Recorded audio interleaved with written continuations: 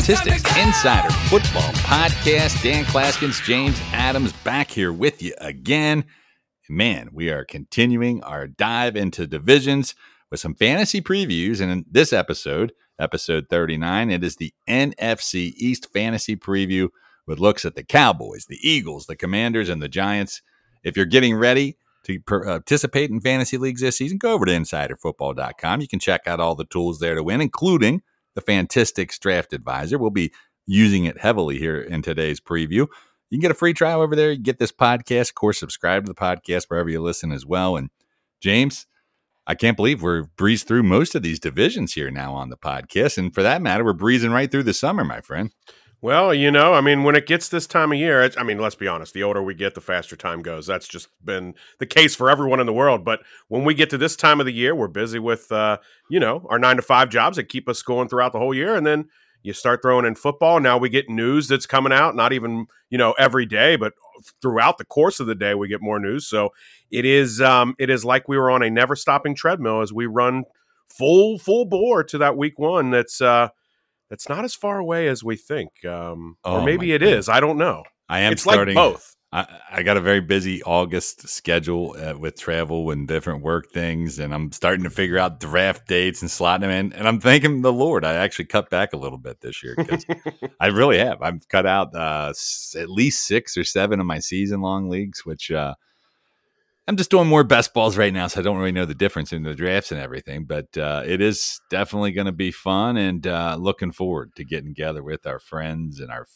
family members and whoever it is you draft against, especially those in-person drafts, and auctions or whatever that really, James, there's nothing better than the in-person draft. These online drafts are fun and sure, they're convenient and we'll participate. But whether it's in your garage or at the local bar, or maybe it's something like the Kentucky Fantasy Football State Championship where we'll be here in Cincinnati, or you're in the FFPC or one of these big high-stakes ones out in Vegas. Those events, those in-person drafts, it's as good as it gets, man. I haven't even figured out the draft order for my home league yet, but I've already filled in the first 3 spots of the board.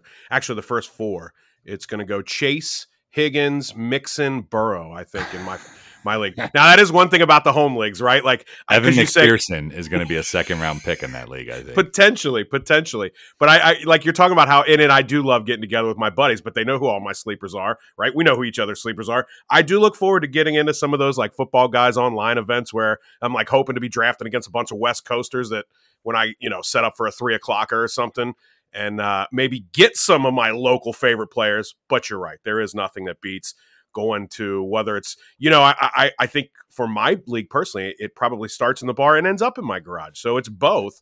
But you're right, getting together with those group of buddies. And that's where this all started. This didn't all start for me with, I want to win $1 million. It started with, hey, let's get together with my friends. I want to show them how I know football better than them. And that's where it all started, right? Their ass and talk some smack. At the end of the day, that's what fantasy is. That's when really the core of it, right?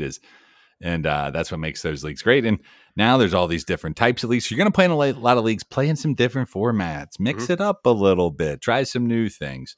But, you always want to play within your means. It is a game of leisure. So that's correct. If you can't afford to play in that many leagues, that's cool too, man. Do what you can with your money and time and what your resources you have available. And regardless of the format, again, that's what's great about the Fantistics tool is we can plug them all in. And I love it because all my leagues from last year were already set up when I downloaded this year's version on my computer. And James, let's talk a little bit about the draft we just finished up here, the Scott Fishbowl 12. You and I both part of the Cincinnati, Ohio division there over in Conference 8. And man, there were a few hundred of these drafts. I was following it to different parts on Twitter and on the Scott Fish app over there, and none were like, my friend. And even me, going in with the wonky scoring, and we're not going to spend the whole podcast breaking down the Scott Fish Bowl. You can check it out, scottfishbowl.com, to see all the scoring if you're not familiar with. But the long story short, it's a super flex that really rewards accurate quarterbacks that throw few interceptions heavily, and definitely put some emphasis on the tight end premium with about twice as many points for receptions as the other positions. So first downs are a thing. So you get a running back that owns a lot of their backfield carries. That is valuable. And You put all that in your brain and try to figure out what you're going to do in a draft. It's like no other you participate in all summer. It gets a little wonky, but we took some stabs at it. James, your first taste of the Scott Fish Bowl. What was your thoughts on the whole experience so far? Well, I was glad to have the draft advisor because I put all those stats in my brain, like you said, and what came out was abstract art. I didn't know what it was. I guess it looked okay, but it could have been done by a third grader because I was just not sure which direction to go. And what's funny is I took Derrick Henry, right? We talked about him being a guy who owns his backfield, assuming he's healthy and all this. Man, I started looking at the drafts that I could see. He was like a second, third round pick. He was my first round pick, I think, in last year's Scott Fish Bowl, which, by the way, I made it to the semifinals then before my dreams got crushed. So it didn't work out too bad. And Henry, of course, got hurt. Yeah. I still had that good team. And I don't know, in these types of leagues, I definitely reach a little bit. I want to get the players I want. I do like stacking. What I learned I played in the thing. This is my sixth draft. I made the playoffs in 3 of the 5. And 2 of the years, my team was abysmal. And in one of my years, it was literally, I think, my greatest fantasy team I've ever had in any league and anywhere in my entire, decades of playing. But in each case, it all really boiled down to the playoffs because when you get down to it, after these aren't just 6 teams in a playoff here, and you squeak out a win. I mean, you have to basically survive the scoring cut of dozens and dozens of teams.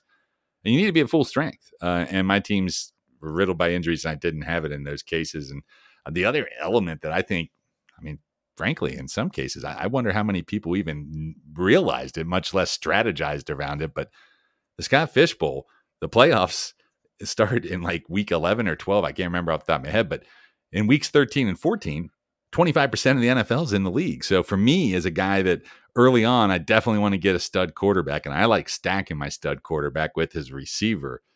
I definitely didn't want to have 2 players in my first 4 picks potentially that were going to not even be there when I needed them most. So I purposely avoided it for the first 6 rounds, but as the team folded out 22 rounds, I've got 3 players total in those weeks, James. So if I'm lucky enough to get there, injuries can happen too, but all my cards will be in the deck, and I'm really hoping that strategy pays off.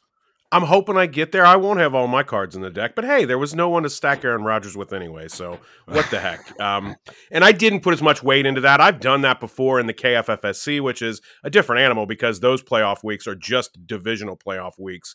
But I've done that before too, and I've often found that I thought too much about the playoffs and not getting it. To be clear, I never took a guy that I didn't at least have in the same tier of it. Sure. But, yeah. So anyway, I don't want to break down the Scott Fish Bowl all 40 episodes. We got a division to preview. Overall, James and I both tweeting out our teams over there. You can check them out as well. And it's going to be a lot of fun. I play you week 1. I do like my Dak Prescott CD Lamb stack. I waited a long time on running back. So Akers and Dobbins, and that's not already looking good, are the 2 guys I really need to come through. But I don't know, dude. I got late. I got Daniel Jones and with Kadarius Toney. I think in each of the years where I've had success, I've had a young quarterback that in his breakout season. And not to say that Jones is all that young anymore, but I'm optimistic with Dable. That's an offense that you can get at a nice value that has a tremendous ceiling. I am very much looking forward to our week one matchup. Be wary of that Deshaun Watson, Amari Cooper stack I've got coming at you. I know. Well, the problem is I got playing. Yeah, I got Jacoby Brissett. I didn't want him with the scoring setup. I thought about it, and I didn't want him. I went with Garoppolo because I was liking that. I know, but with 22 rounds, any quarterback has value. Oh, absolutely. And I took him as QB 35 in round 19. It wasn't like but when I did take him, I was like, James, you might have taken him if he was still there in 20 round or 22 when you're plucking down other dudes. I thought about it. Garoppolo was my QB4, and he was the last one. You got Trey Lance too, so that makes sense. I do not have. No. I'm sorry. I'm looking at another team. Trevor Lawrence is who I have. Yeah. All right. Well, let's get on with that as we break down the NFC East. 4 teams to talk about. We're going to do it quickly for you here. Give you a little tease and. Right now, if you like the podcast, obviously you can subscribe anytime you want. And of course, catch us weekend mornings. We're there all summer long over on Sirius XM Fantasy Sports Radio, Channel 87, the SXM app as well. And James, the Dallas Cowboys, let's start there. A team that's 12-5 a year ago and plenty of things to like about him from a fantasy perspective, even heading into this season.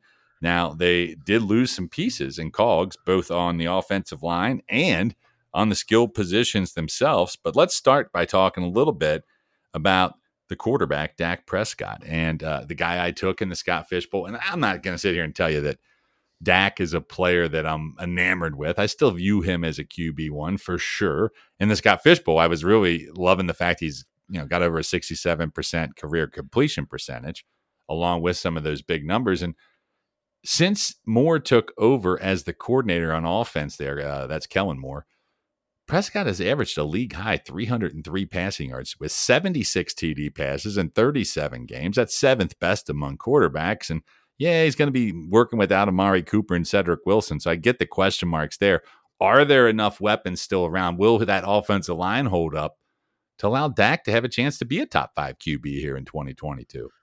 I think he can be. I mean, let's look back to the fact that he was a 12 quality start performer in 2019. And then he had 3 quality starts of his 5 games in 2020. So he came out busting like gangbusters before he was injured. And he came back and really hit the ground running again last year. He had 10 quality starts out of his 16 games a year ago. So I don't know. I don't see any reason why Dak wouldn't still be considered a starting quarterback in all fantasy formats. And I think that he definitely has that upside. Is he going to run the ball a ton like, some other guys? Not necessarily, but boy, he's shown to be a great passer. And you throw the numbers out there about the offense willing to throw the ball. The question is, does he have the targets he had a year, 2, 3 years ago? I'm not sure that we know that answer right now. Yeah, he certainly has the top 5 potential. I think, you're not going to argue with any reasonable fantasy or NFL fan that's going to sit here and tell you that Dak can't be pretty exceptional. But he also has a floor, and I think you hit the biggest con. I mean, with Cooper gone and Cedric Wilson, who was a viable option, a lot's going to be placed on CD Lamb. I know they signed James Washington, and that softens the loss a bit. And I'm really optimistic. We'll get to the other targets. I mean, Dalton Schultz, some other players. The offensive line in the Fantistics software still graded an A+, despite you losing Collins to the Bengals there. And the official Fantistics projection, 4,500, 38 yards, 608 attempts. You're looking at about 10 interceptions with his 32 touchdowns, 215 on the ground, a 68.8 completion percentage, which really good for the Scott Fishbowlers out there. 30 carries, 215 yards, 2 rushing touchdowns. I will say in the Fantistics default scoring system that as you open up the software here, which is has him projected actually outside the top 10, but the player notes definitely indicating his top 5 upside. Yeah, and I'm right there with you. I mean, look, what kind of offense are they going to be? Because everybody loves their 2 running backs. Like with the departure of some receivers, will we see more passing or more running and less passing? We'll see about that. I'm looking at a setup where he's QB 11, right there with Rodgers. And Tom it's Brady. the Fantastic. That's basically the default setting, which I'm looking at now. And so, and as I said, he rose up in my Scott Fishbowl projection inside the software, mainly because of the completions and minus one for incompletions, half a point for completions. So anyway, as we look deeper at this passing offense, we mention all the weapons gone. Let's talk about the weapon that's still there and the guy that is soaring up the boards. I mean, he's going in pretty much the top 15 in just about every draft I'm in, definitely in the first 2 rounds.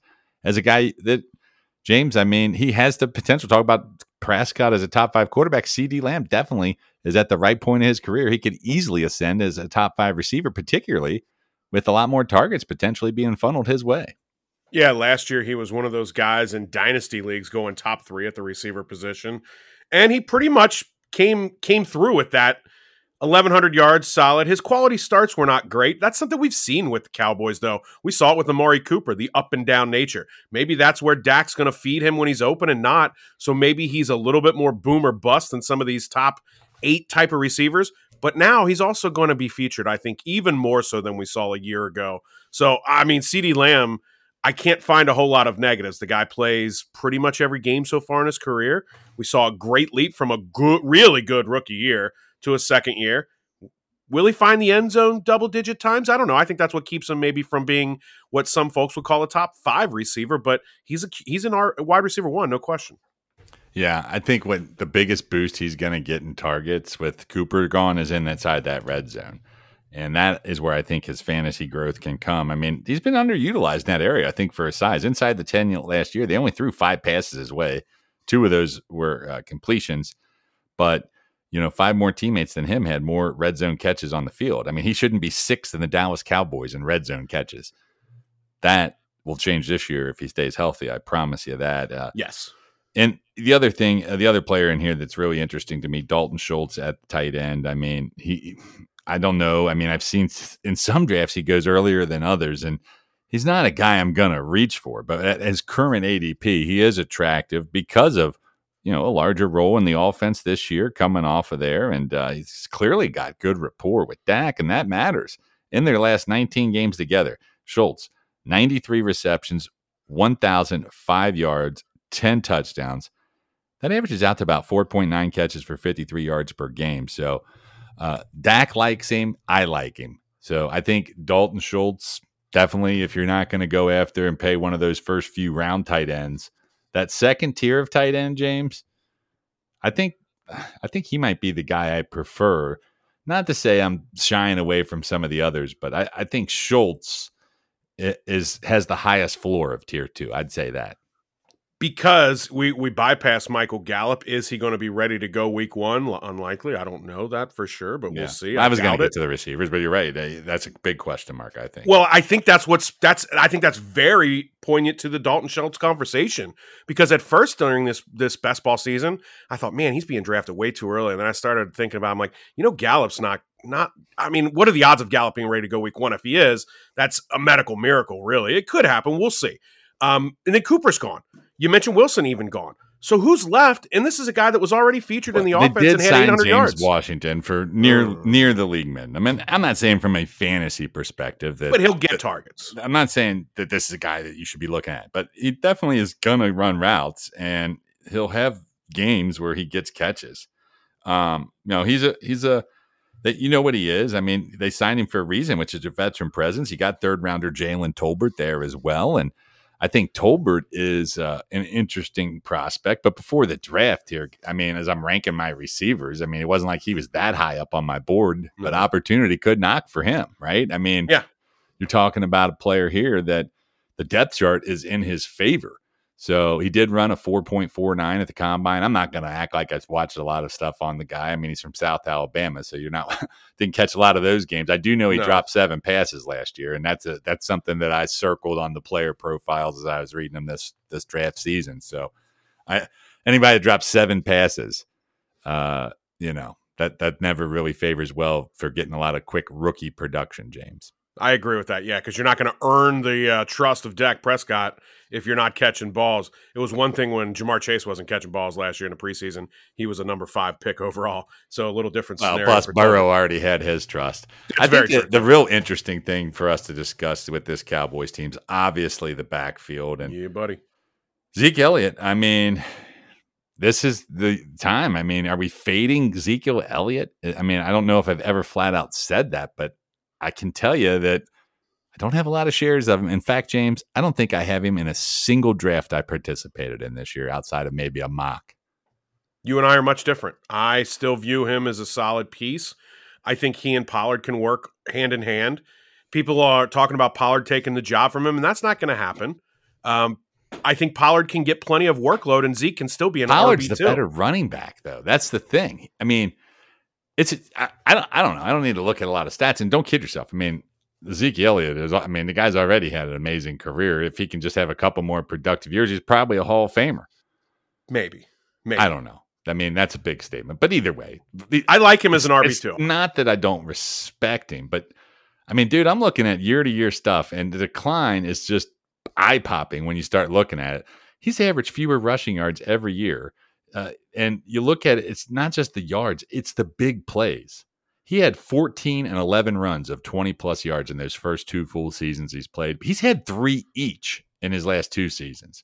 Those big runs are gone. So he's a touchdown-dependent volume play that's losing volume to a younger, faster, better running back in Tony Pollard. So for me, if he's in round 3 and I'm screwed at running back, I guess. But I've already got my running back 1 at that point, and I'd rather take one of the round 3 receivers than a fading asset like Ezekiel Elliott. That's just me. I don't know. The price is right. I'll look at anybody, but Pollard's the guy I think is where the value is my whole point here. And I know that there's some that will try. He's going too high in drafts for Zeke owners to handcuff him. That's not a really good strategy. Yeah, I'm not handcuffing Pollard either. If I have Pollard in some leagues, I think this is one of the backfields where I'm not afraid to take a stab at one side or the other.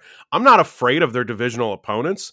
So I think that there will be plenty of games where there's going to be more than 25 run plays, 30 run plays. If each of them catches a ball or two on top of that, they can both be reasonable fantasy options. I agree with you though. I'm not paying 7th round ADP for a handcuff. 6th round ADP for a handcuff. I'm just not ready to get Fantistics Draft Advisor. When in doubt, we turn to the trusty source. And James, I mean, we already know the A plus offensive line grade, but when we look at the blended ADP sources versus the fantasy value, it's a 2-round value. We're saying basically the blended ADP is 6.10. We're saying it's a late 4th round fantasy value pick. On Pollard, who is basically being projected as one of the top RB3s to take in fantasy, according to the software in these basic PPR leagues. Conversely, Ezekiel Elliott, we're also saying there's value on because of that blended ADP and guys like me that don't want anything to do with him. He's dropping down to 312, and the Fantistics Draft Advisor saying he's better, more of a 2nd round pick. So it looks like the Draft Advisor, James, is saying we're both right. Well, what a compromise. I will take the just when I thought the tool would be the tiebreaker. There's no reason to tiebreak here. There's no reason to tiebreak here. Because again, I mean, this NFL, the way the NFL is now, there's very few running backs that dominate their backfield. So. You go back to, I mean, this is real life and real leagues, but dude, you're talking about your hometown league where all the Bengals are going to go off the board in the first 2 rounds. I guarantee Ezekiel Elliott's drafted probably 5 or 6 spots higher than he should be in leagues like that. He probably will be because we are not far from Ohio State. There will be an Ohio State Captain, Frozen Caveman. We'll be getting in our characters in fantasy league, but they still think Zeke is a top 10 running back, and he's not, and we agree to that. So I'm going to tell Jimbo you called him that. Let's move along to the next team on our list, a team that went 9-8 a year ago in the Philadelphia Eagles, and lots of improvements here as well, including landing a marquee receiver. Among some offseason moves. And let's start there, James. I mean, A.J. Brown comes over from Tennessee, a run-first football team where he still was very much a productive fantasy producer. And now he comes to a Philadelphia team that also likes to run the football. Maybe not quite as much as Tennessee. I think there's better passing game weapons all around here. But I know from our previous conversations, you really viewed it from a fantasy value perspective, a pretty lateral move for Brown. Absolutely. He goes from a place where they're going to run the ball a ton to a place where they're going to run the ball a ton. I think it's a very much a lateral move. He goes to an offense where there's more weapons around him in the passing game than there were at Tennessee. I mean, you can't tell me Julio was a weapon that scared you last year. I wanted him to be, but he wasn't. So, yeah, I think it's a lateral move for A.J. Brown. I think he's still a solid receiver. But how many times is Hurts going to deliver the football to him? How many times is Hurts going to tuck the football and run? That's the thing. I mean, Hurts has got to take a step forward for it all to work out because, I mean, the guy only averaged 186 yards in his final 12 games last year and only 10 touchdowns. Yeah, and I don't think that's going to change. I mean, I think the addition of A.J. Brown is so much better for Jalen Hurts than it is for A.J. Brown. So Brown, though, in terms of his, what we're looking at, I mean, he averaged 5.1 catches, 75 yards in his last couple seasons there in Tennessee, 17 touchdowns in 26 games. So I think he can get to those numbers there, James. Mm-hmm. Yes. I mean, that's the thing.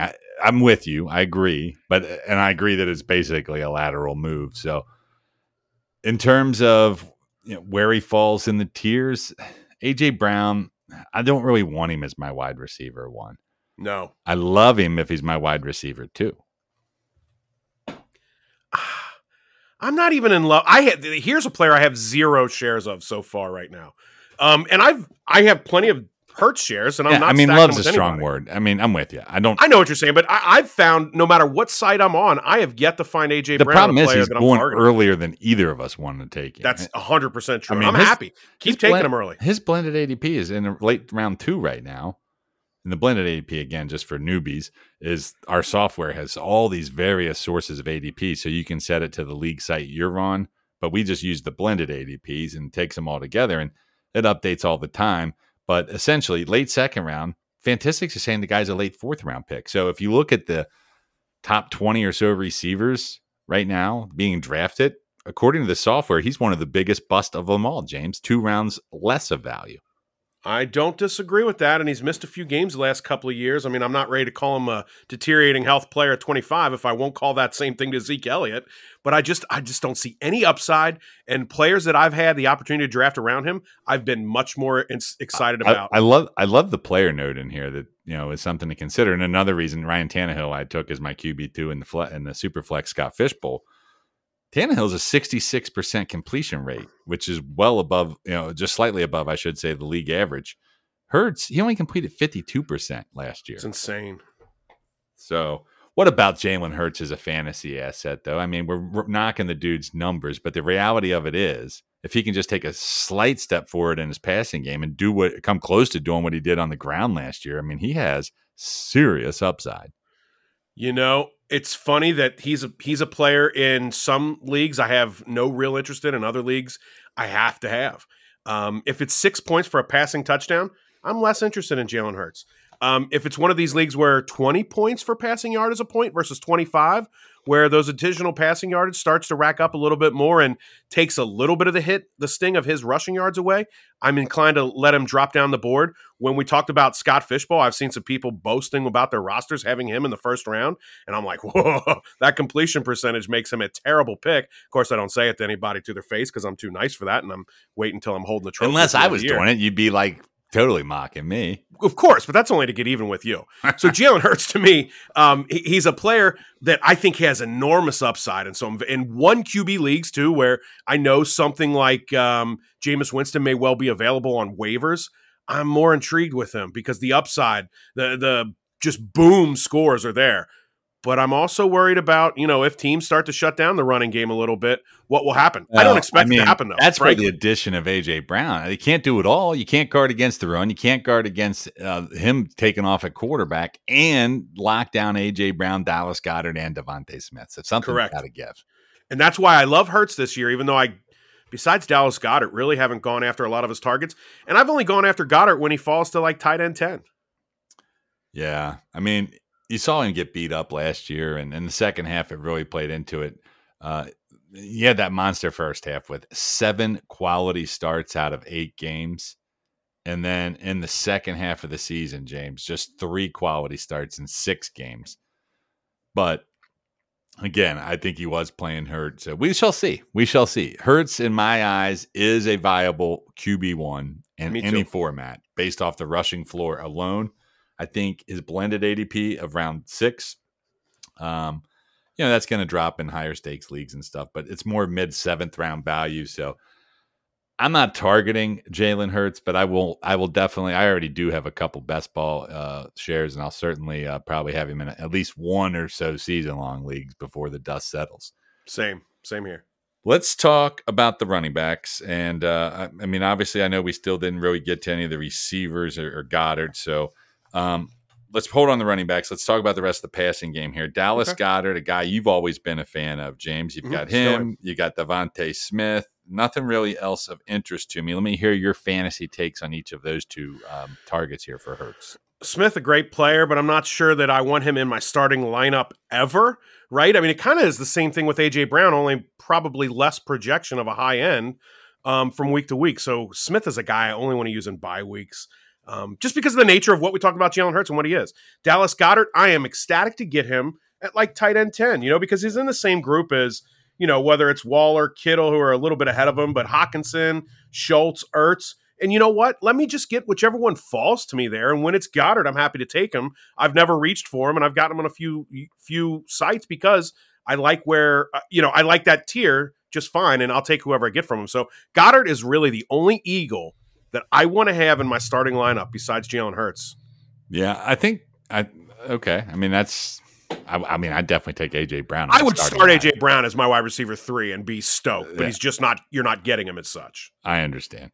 The running game, I mean, it's interesting to me. I'm with you. I don't know if I'm enamored. I mean, Miles Sanders, if I totally wait on RB2 and get, a hero running back theory and he's my round 6 RB, I mean, you're going to get somebody that's in that similar range. I mean, so they're all sort of the same, but I think he's worth looking at. I mean, he did show a few after Hurts actually got going and before Miles Sanders got hurt again. He only played 3 full games and he ran for 120, 131 and 94 yards in those 3 weeks. So, do you remember the games when he would get touches and the Eagles fans would go nuts because he was so underutilized?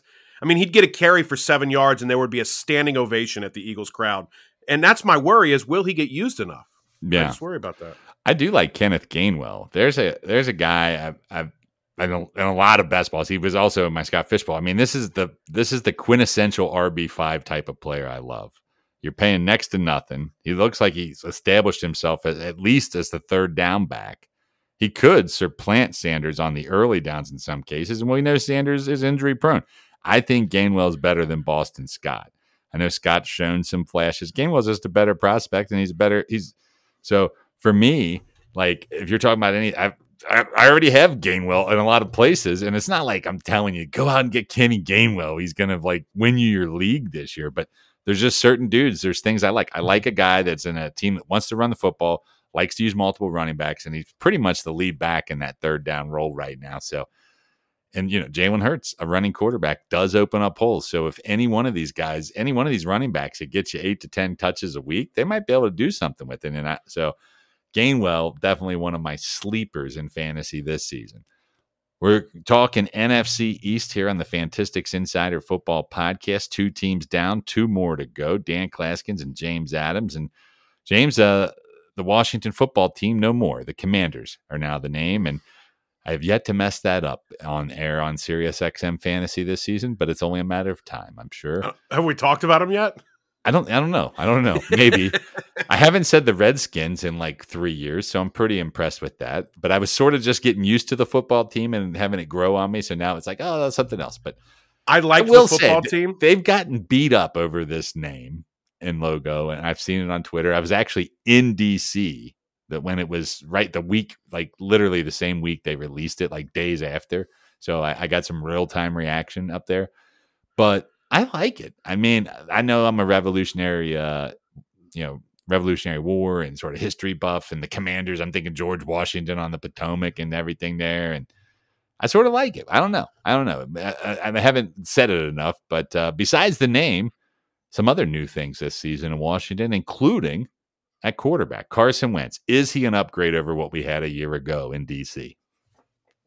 Well, do you mean the expectation that Ryan Fitzpatrick was going to be the quarterback, or what ended up happening at quarterback? Yes, I think he absolutely is. Oh, by the way, I was watching Hurt Locker. My girlfriend had never seen it. We watched it last night, and when they go into one of the barracks, there was a Washington Redskins plaque on the wall, and it really I thought, oh my God, I'm in a time machine. It was just weird. I don't know. I had to throw that out there. I think Carson Wentz is an upgrade. I like Carson Wentz. You cannot discount the fact that it's team 3 in 3 years. And that's one thing when you're like Brandon Marshall, a vagabond receiver. It's another thing when you're a starting quarterback that's supposed to have the command of the entire offense, if not the entire team. There's got to be some question marks for a player moving to his 3rd team in 3 years. But we also have to remember, this is a guy who not too long ago, 2019 or 2018, was on pace to be the MVP before he got injured. I mean, heck, he was driving my Kentucky fantasy football team to a 2nd state championship before it was derailed. I'm telling you, Carson Wentz is being way underdrafted, not because I think he's going to be a superstar and he's the MVP, but there are leagues, we're in Superflex leagues, and he's not even a QB2. He's clearly got the job locked up, which I don't know you can say for everyone else. Job security is in his favor. That's the one thing that you said that I'm in agreement with. They're going to throw the ball more than they did in Indianapolis. Maybe. They are. But their 1st round pick was Jahan Dotson. They're going to throw the football more than they did. They just signed Terry McLaurin. This isn't Pittman and nobody else who can stay healthy at receiver. I'm just still visioning that end of the season game in Jacksonville, the icing in the cake. I mean, you look at the Fantistics Draft Advisors, second half. The guy registered 3 quality starts, a subpar 12.2 fantasy points per game. He was around league average with 6 yards per completion. And once again, he showed his shortcomings with a negative 2.3 completion rate percentage. So more than it was expected, I should say. So the offense around him, yeah, they might throw more. Maybe. I'm not going to argue that, but it's not as good, I don't think. I mean, Jonathan Taylor alone and the offensive line alone, you're looking at Carson Wentz, he's got C's across the board. C+ schedule, C offensive line. We're projecting him for, 3,385 yards, 25 touchdowns, 7 picks, a 62% completion percentage. The problem is in fantasy, James, 204 yards is the projected here. So we're giving him a little bit on the ground, but I don't know. Is Carson Wentz good enough to still keep Terry McLaurin relevant? Yeah. Yes. Is he an upgrade over Taylor Heineke? Yes. Is he a fantasy guy I want on my team? No. I'd rather two QB leagues, yes. 1 QB leagues, but no. Even 2 QB leagues, dude. I think I'd rather take my chances with Jared Goff, to be honest. Okay, we're different there. Zach Wilson, that's okay. Definitely. Mac Jones all day long. Zach Wilson, I get. Mac Jones, I don't get. But I understand. That's fine. I mean, we're obviously not going to be the same on every player. Yeah, that's fine. You have Carson Wentz, and I don't care. But thank you. McLaurin, clearly, you've already hinted on your high on him. Take us through these wideouts and, what your fantasy expectations are in 2022. Well, McLaurin has been a very solid receiver already in his young career. He's been over 1,000 yards 2 years in a row and was really close the first year in 2019 when he stepped up in an offense that had no one. He became someone. McLaurin has not scored a ton of touchdowns in his career. That's what maybe keeps him, in my mind, from being a surefire wide receiver 1 to a guy, if you wait, he's a really low-end wide receiver 1, but it's fine if you build strength otherwhere, or a wide receiver 2 if you've, again, already addressed that position. But here's the deal. I don't expect him, first of all, he plays just about every game, which is good. And that's easier said for wide receivers.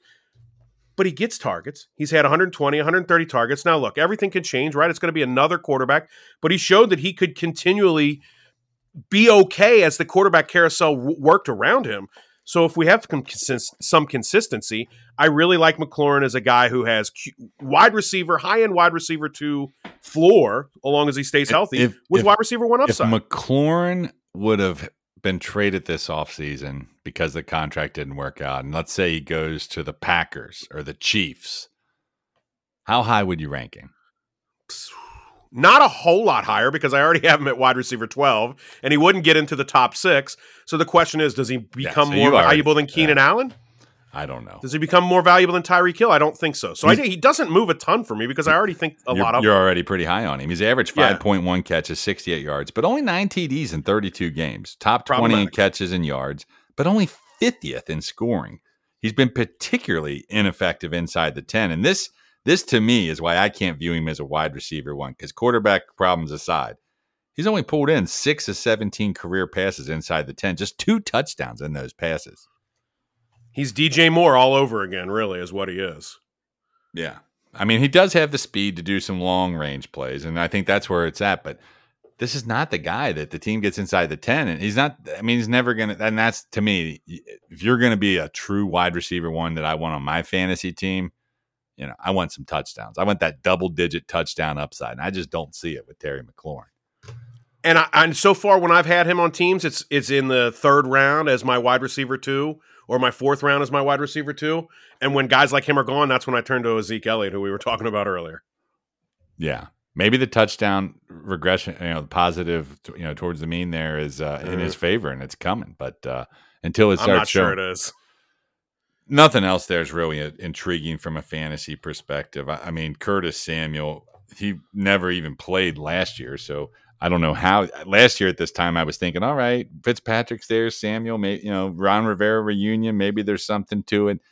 They did get, as you mentioned, a big boost with Jahan Dotson there, and he's on the smaller side, but certainly a big playmaker there. We saw it at Penn State a little bit.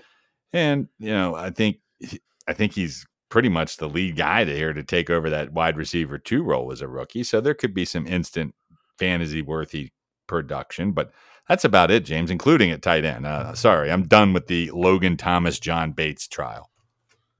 I am more or less done with Logan Thomas as well. I think he's Potentially, if he comes back healthy. We've seen Carson Wentz work well with tight ends before. The Ertz Goddard goodness gracious, I can't speak today. The Ertz Goddard combo from back in Philadelphia, he worked well with. So I'm not as done with Logan Thomas as you. He's not a tight end 1 by any stretch, though. And he's not really in that group of tight end 2 that I'm looking for. But if I'm desperate, say, in a tight end premium league, I would take a flyer on him because at least we've seen it. And I think there's a room for him in the offense there. Everybody's down on Antonio Gibson coming into this season. I know the team has definitely brought in third rounder Brian Robinson, and they're looking for that 1-2 punch. And I mean, Gibson, though, people got to remember, I mean, this guy was a wide receiver in college. And I think, sometimes people lose sight of that. And you look at what he's done so far in his NFL career. I mean, 61 rushing and 18 receiving yards per game in his first 30 starts, 21 touchdowns. Only 6 running backs have scored more touchdowns over the last 2 years, and only 11 have gained more total yards. But, dude, he's not going inside the top 20 running backs at any draft them in. What gives? I don't know. Wasn't he a first-round pick last year?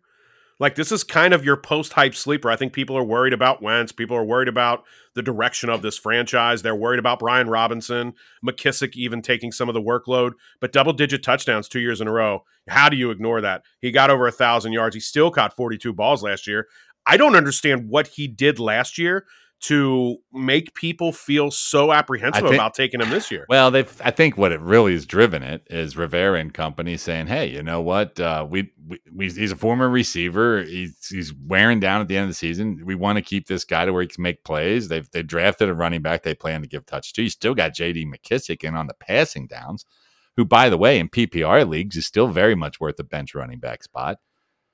And, like I said, the rookie is a guy that, a lot of us are taking late round stabs on. Mm-hmm. So I think it's really just, it's a crappy team and it's got 3 people that are going to be getting touches. They know he wants less, but sometimes less is more, right? If you get a playmaker like Gibson, I'll tell you this, James, I mean, it's hard to find a running back in the Fantistics Draft Advisor that we project as a top 20 running back that offers about a round and a half of value over the ADP and our projected value. So the blended ADP 4.13, we got him at 307. That's a round and a half of value on Antonio Gibson. And if I wait around and end up with him as my RB2, I'm probably going to make sure I got an RB3 that's pretty hot too. But I could end up being a league-winning move if you stock up on other positions ahead of him.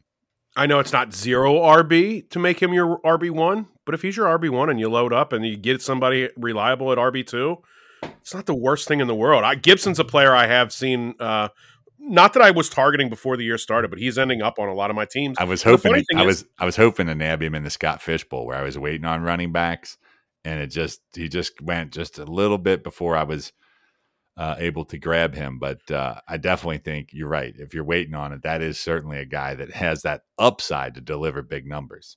Yeah, I'm with you. But I do like Brian Robinson too, and I think so. Gibson's down my board from where I had him a year ago, but I think we talked about it. There's 2 receiving options. Gibson can get plenty of work in the passing game. I don't know that we'll see him in the slot, but I wouldn't be shocked to see him and Robinson on the field together. Not that I've heard anything indicating such. All right, let's wrap it up with a quick look at the New York Giants. And the biggest news there of the offseason is Brian Daboll, the man that's been there helping Josh Allen dominate in Buffalo. He comes in now, new head coach. What an upgrade in play calling, going from anybody over Jason Garrett, much less this guy. And I think it's going to spell big things for Daniel Jones. And this is a make or break season, basically, for him. Mm-hmm. Last year on his rookie contract. So, James, I know we've danced around Daniel Jones here a few times, but he's definitely a guy that in these super flex QB2 leagues that, is that upside ceiling I like in a QB2 to go with a safe, steady QB1. I mean, he's got everything around him. A future or a former number 1 overall pick running back who may well be healthy that can help him in the passing game too. A decent offensive line. Kenny Golladay wasn't a whole lot last year, but let's remember he was a highly sought after free agent. You've got Kadarius Toney, a first round pick. If he can stay healthy coming into his second year, there's other receivers in that room that may well still be worth something, if not to us fantasy managers, than to Daniel Jones and the Giants himself. He seems to have everything in place in a division I'm not that fond of defensively, where I think he has a chance to be very good. And oh, by the way, Daniel Jones runs the football too. We talk about some of these guys with rushing floor. He doesn't give you the 800 yards of rushing floor that we saw from a Jalen Hurts in this division a year ago. But after the first couple of rushing quarterbacks, I mean, Daniel Jones could be fourth in rushing yards at the end of the season for quarterbacks. Yeah. And I think they could see a lot of 4 receiver sets there if they all stay healthy with Galladay, Shepard, Slayton. Kadarius Toney, the guy that I think really could have a big breakout. He's got to stay healthy. He had a lot of little dings last year that he was sidelined with. So if he can toughen up a little bit and this offense takes a step forward, there's a guy that could be a big boost for owners given his current ADP. And I do like taking a late stab too with Sterling Shepard. If you don't have any parts of the Giants offense, he's sitting there in the last round or two of your draft. When healthy, he's definitely displayed a PPR floor. And we know that the Giants also used a second-round pick on Wan'Dale Robinson, who's sort of a smaller dude that's likely going to get some work in the slot. Kenny Galladay, I mean, those $54 million for 3 years. How glad are we, James, that he turned down the Bengals' $10 million one-year deal and they instead drafted Jamar Chase? Because they did make a run at Galladay, and I think the thought was if they landed him, they would then draft Penei Sewell. There's a lot of times where I'm like, yeah, I'm glad that girl didn't let me buy her a drink. Yeah, I'm glad this dude didn't let me buy him a drink. Let me tell you something right now. And I was really hoping to see him in stripes because I wanted Sewell. I didn't want Chase, and I was dead wrong, and I'm stoked about it. But I'm very happy that he plays for the New York Giants. Yeah, if Galladay can stay healthy, maybe. But when's the last time he stayed healthy? I mean, he hasn't stayed healthy. 2019? It's been a while. The tight ends, nothing to speak of. I mean, Jordan Akins, Ricky Seals-Jones. We got plenty of tight ends who's we like. Dayball, he doesn't really like the tight ends. I know Dawson Knox had some touchdown stuff there, but generally speaking, his plays don't really lean on involving them too much. In terms of the running game, Saquon Barkley, last guy we'll talk about here at length on the program today. And James, I mean, another guy. I mean, still so young. Like a lot of other running backs that we've been talking about on the show and on the podcast, a lot of injury, durability concerns. But, man, if he's healthy and this offense takes a step forward, I mean, Saquon could easily get back into being RB1 here for fantasy owners. Overall RB1 is what he could get to, not an RB1. Overall RB1, which is what I think you were alluding to. And I think that's absolutely right. I mean, we know he can be a great pass-catching back as well as being a great running back. So, yeah, I'm very optimistic about Saquon Barkley. I think he's a guy that you don't necessarily call as one of your RB1s. But again, like I said about Gibson, if you were to address some positions earlier and get him, you'd have to be really early round 3 or late round 2 to get him. You'd be lucky to get him round 3. But if you get him late round 2 as your RB1 when you started with, maybe Cooper Kupp or something of that nature, that's a great 1-2 combo. I'm not upset with him as my RB1 when I'm starting with a great receiver early. I think Saquon's one of those guys. I was looking for him to bounce back last year. Running in the sand isn't the same as running against NFL defenses. Well, now we've got another offseason to see what he can be fully healthy. I think he's got as much upside as anybody on the board. Yeah, I'm right with you, brother. All in on that. I mean, if you're looking for a backup to Saquon, they've got so many backups. Who knows what's going to emerge there? I'm not really trying to handcuff him at all because it's unclear. We shall see. That's one of those things we'll wait for in training camp. James, let's get to our futures bets, though, and wrap it up there like we've done all these division previews, starting with the division winners going off of DraftKings Sportsbook. The Cowboys are the favorites to win the NFC East in 2022. Once again, plus 125. $100 gets you 180 on the Eagles if they win the division, plus 500 for the Commanders, and plus 750 for the Giants. Which way would you go in this one? Would you believe this is the first division we will get to where I already have an active wager? So this isn't speculation, postulation. I would go with the Washington Commanders at plus 500. There's only 4 teams in this division. Nobody seems that good. I don't see – these were the division champs 2 years ago. Tell me why the Commanders at plus 500 aren't a good bet. If you're right with Wentz and they can get Chase Young healthy, for those odds, I can get behind it. For me, I'm excited about the direction of the Giants, but I don't see them winning the division. So I probably wouldn't go on that one. I'm not as big on Washington, so I'd probably just lay it with the Cowboys because I still think they're the team to beat, and you're getting plus odds. Anytime you can take the favorite of the division and the plus odds, it is intriguing as well. So sure. But let's look at the team markets in general and just the win totals and what have you. And let's start with that very team we're talking about there in the Dallas Cowboys. And over under 10.5. It's plus 110 on the over. Under is minus 134. I'd go under. Yeah, a lot of people are, apparently, I'd go because under. that's the way it's going. I don't love that. I do like the Cowboys to win the division, but I think 10-7 gets the division. So yeah, they're minus 240 to make the playoffs. No is plus 190. Feeling that at all? the NFC stinks. I've got to really get down. Like, I need to get into who I think my 3 wild card teams are in this conference. Because plus 190 at no, I don't know. The Cowboys are one of them teams that like to make it to the playoffs and then disappoint you. So I'd stay away from that. Yeah. I don't really love any of that, to be honest. I mean, if I had a pick, I'd go under the 10.5, but I won't make any of those bets. Over and under 9.5 is the Eagles win total, minus 125 on the over, plus 103 on the under. Brutal number. To make the playoffs is, or will they make the playoffs is minus 150. No is plus 123. There is nothing there that intrigues me. Nah. They are an 8.5 team. But if they get lucky, so I go under the 9.5. I think that's the way I would lean. But it doesn't. I mean, I don't feel firm about it. I hate those more than anything. There's not a single one of those that I'm like, ugh, I wouldn't even touch with somebody else's loot. Let's go to the New York Giants. Plus 260, yes, to make the playoffs. Minus 335 on the no. It's 7.5. Over is plus 127. Under minus 155. Any of those bets I would touch. I think it's over 7.5 at plus 127, but I'm not going to make that wager. Nah, I do think they're going the right direction. I don't think they're going to make the playoffs. They'll be right around 500, I think, this year. So I think they got that about right? I mean, I'm not going to sit here and act like I love a bet just to love one. But so I think that one's pretty solid. And we'll wrap it up with the Commanders from Washington, 7.5. Over is minus 125. Under plus 103 to make the playoffs, plus 175, minus 220 on the no. We know you already bet them. So over 7.5. Is that enough for you to lay the 125 on, James? I would just go ahead and bet the over 8.5 because it's plus 152. Yeah. I mean, if I like them to win the division, and again, let me say, I like the 5-1 odds. But yeah, I mean, if I'm picking anything, go ahead and give me a little juice. Let me go over 8.5 here. Yeah.